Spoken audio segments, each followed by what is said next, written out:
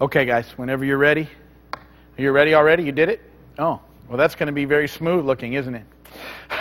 Hello, everybody, and welcome to Vineyard Community Church.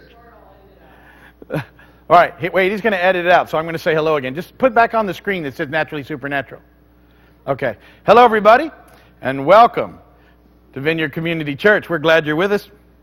Here, we're going to continue on today in a series we're doing called Naturally Supernatural. And this is all about looking at Jesus as our model for life and ministry. We're looking at encounters that he had throughout the Gospel of John. We're asking ourselves a lot of different questions. We're looking at the resource of prayer and the Word and the Holy Spirit. And we're reminding ourselves that in order to do what he did, which is part of being naturally supernatural, we have to think like he thought, see like he saw, love like he loved, and serve like he served. And so we're looking in these encounters to see if we can see what's going on with that, so that we can be a naturally supernatural people in the kingdom of God, fulfilling our mission of one more lost child back to dad, and all that holds in the process. So I have a scripture reading today. This is out of John 5, where we're going to be, verses 1 through 6. This is out of the Message paraphrase, and it says this: Soon another feast came around, and Jesus was back in Jerusalem. Near the sheep gate in Jerusalem, there was a pool, in Hebrew called Bethesda, with 5 alcoves. Hundreds of sick people, blind, crippled, paralyzed, were in these alcoves. One man had been an invalid there for 38 years.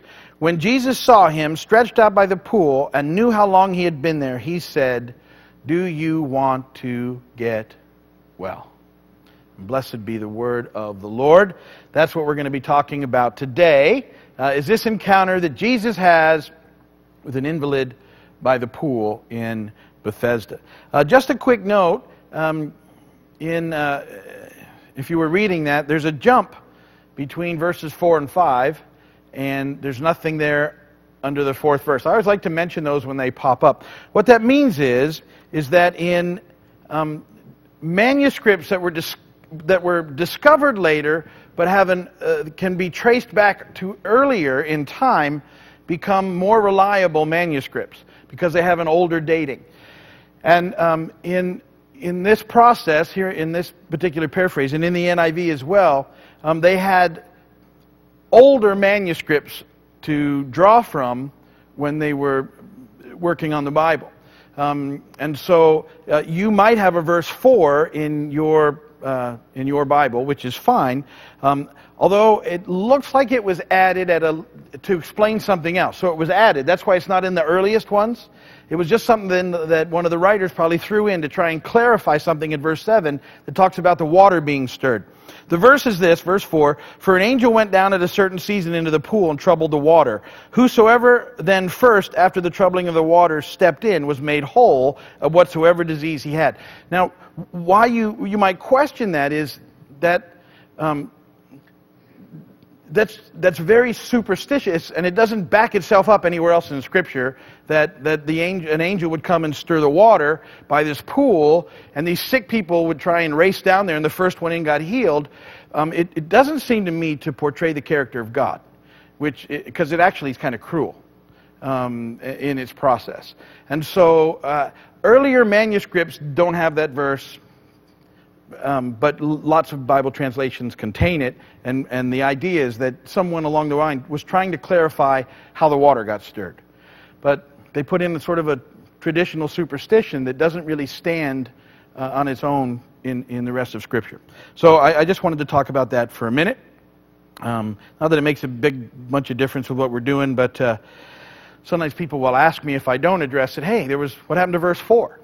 Well, that's what happened to verse 4. And you can go with however you want it. All right? It doesn't really make any difference in this particular situation. People have been saying I haven't been giving them bad jokes, and it's just because I've found nothing but, even jokes that I don't want to share. And that's all I have tonight. I have one. What invention allows you to see through walls? Windows. I told you they were bad. So, but now I've done one, and we're good. Okay. So, in this series, we set it up, and then we looked at an encounter that Jesus had with Nicodemus, who was a very religious person of high morals, and yet needed to see himself as a sinner so that he would understand his need for grace. And Jesus dealt with him on that basis. Last week, we were looking at his encounter with a woman at the well who knew she was a sinner and needed to see herself as a person of value and worth, which is how Jesus encountered her, so that she could come to Christ, which she did. Well, this time we're here at this pool in Bethesda, and Jesus has an encounter with this man who's been an invalid for 38 years. So for a long time. I don't know if that's his entire life or whatever, but we just know that he's been an invalid for 38 years. And I want to look today at this encounter and see if we can learn, what Jesus was thinking, what he saw, how he loved, how he served, and how we might apply it in our own lives in being naturally supernatural. And he asked this amazing question that we read there in the beginning, in verse 1. And your first point is this. The question is, do you want to get well? Do you want to get well? And this is there's a lot of depth to this question. And it's one that we need to consider. John 5:5-7, in the NIV this time, it says this. One who was there had been an invalid for 38 years. When Jesus saw him lying there and learned that he had been in this condition for a long time, he asked him, do you want to get well? Sir, the invalid replied, I have no one to help me into the pool when the water is stirred.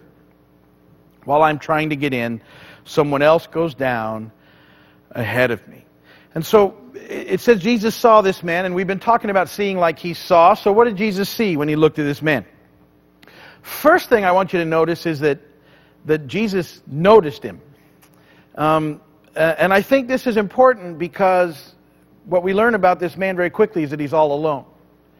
And it appears that he's been alone for a long time. He's got no friends there. He's got no family there. No one to help him. He's alone. And my guess is he's been alone for a very, very long time. And the reason it's important that Jesus noticed him is that it's very easy for us, in the busyness of our lives, to allow people who desperately need a touch from God to just kind of slip off into the scenery, and why we might see them all the time, we don't ever take time to notice what their condition really is and how we might help. And so part of being naturally supernatural is having our eyes open to see like Jesus saw. And so I'm intrigued by the fact, first off, that there's a lot going on. It says there's a lot of sick people around there, a lot of things. Jesus centers in on this man. And it says that he found out, but it's probably supernaturally revealed to him, not like he went and asked questions, that this man had been like this for 38 years.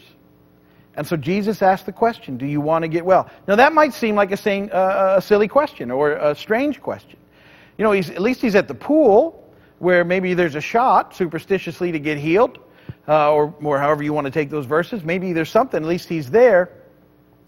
But at the same time, has he become so accustomed to life there and in his condition that he's sort of lost hope and really isn't trying to get well anymore? Is it possible that sometimes we get stuck in situations and we get so used to them that even though we might say we want to get better, we really don't want to do much about getting better? Are we willing to do what it takes? Or do we just wish things would get better but require very little change on our part? Most of us would like that. When we're struggling with issues, we really don't want to be told, okay, there's going to be a lot of hard work in order to get better. We want someone to fix it for us in a different way. We want it easier. You may not notice, but I've been going to the gym solidly for the last year and a half. I don't like the gym. I go 3 times a week because I know that it's good for me to go. But I wish there was a better way. No, not a better way. I wish there was an easier way. A way that required no effort, no pain, no sweat. Do you understand? And in life, we face a lot of these kind of issues. There's a lot of things in life that we're pretty much aware of that we should probably be dealing with, and yet we're stuck because it works enough, and we don't want to do, anything major in order to make it change. And I think what Jesus is trying to find out from this guy is, are you willing to do what it takes? Are you willing to do whatever it takes to get better? Or do you just are you hoping to stumble into it and not have to make any changes?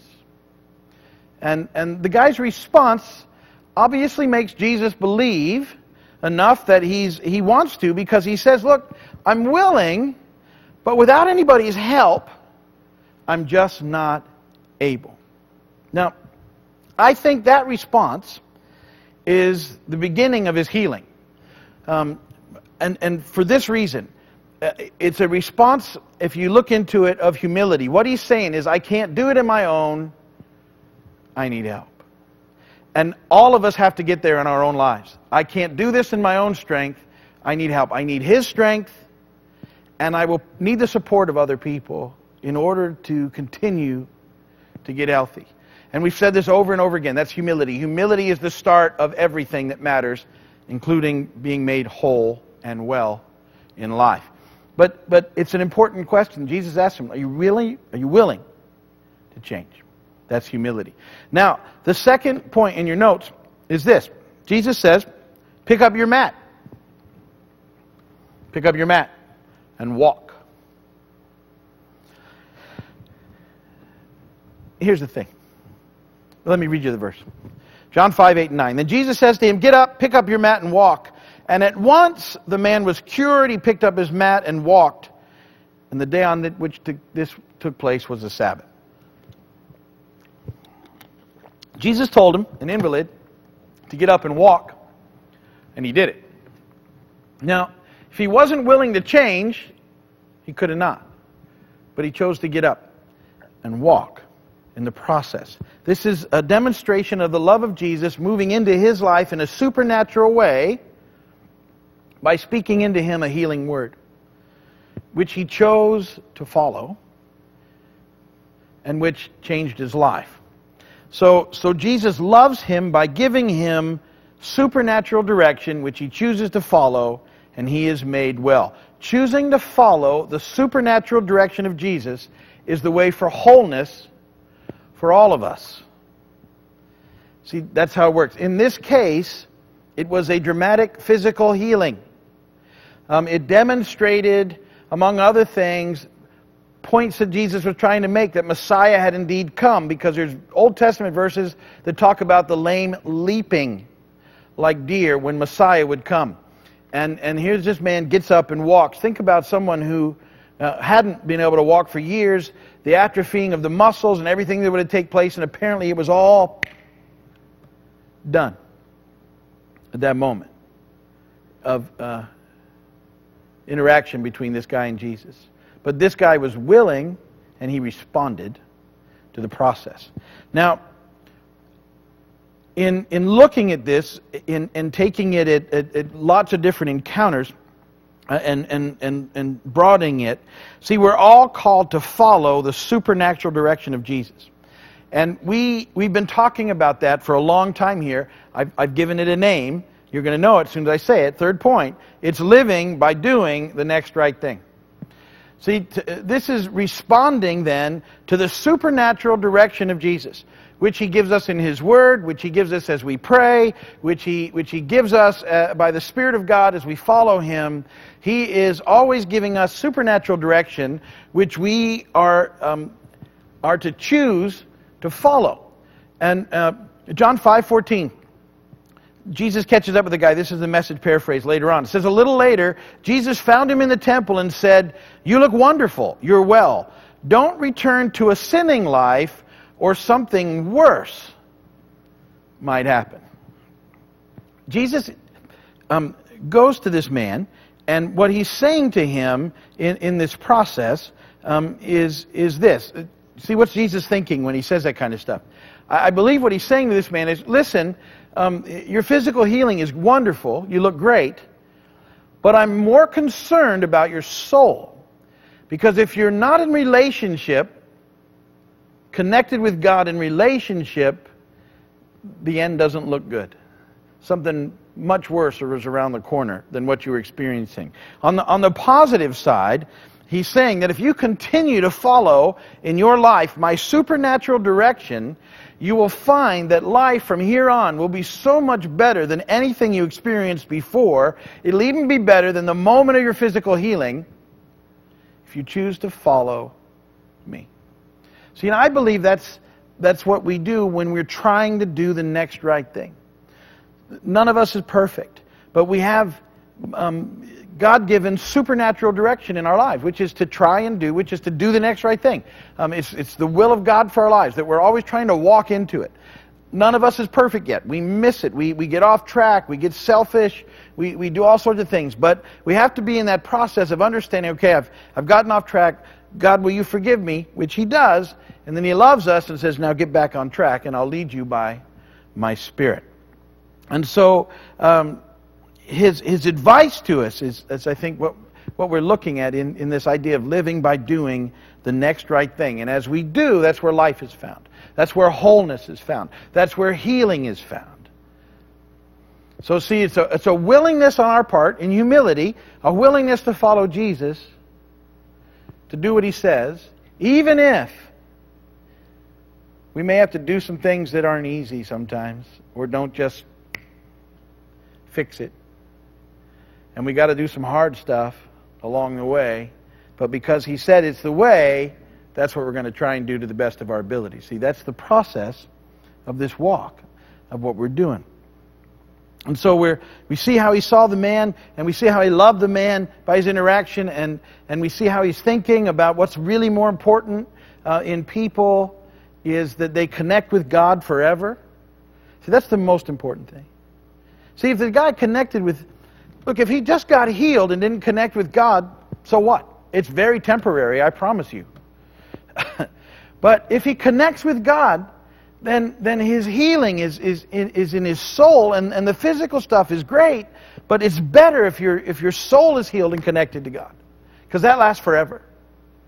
That's a forever healing. So this is the concept of how He's moving in people's lives. Now, as He does this, wildly enough, as Jesus goes around loving people, praying for people, blessing people, encouraging people, He doesn't care what day it is. He just doesn't care what day it is. He sees God at work, and He's at work. And this amazing healing of this man who had been an invalid for 38 years, everybody saw what happened.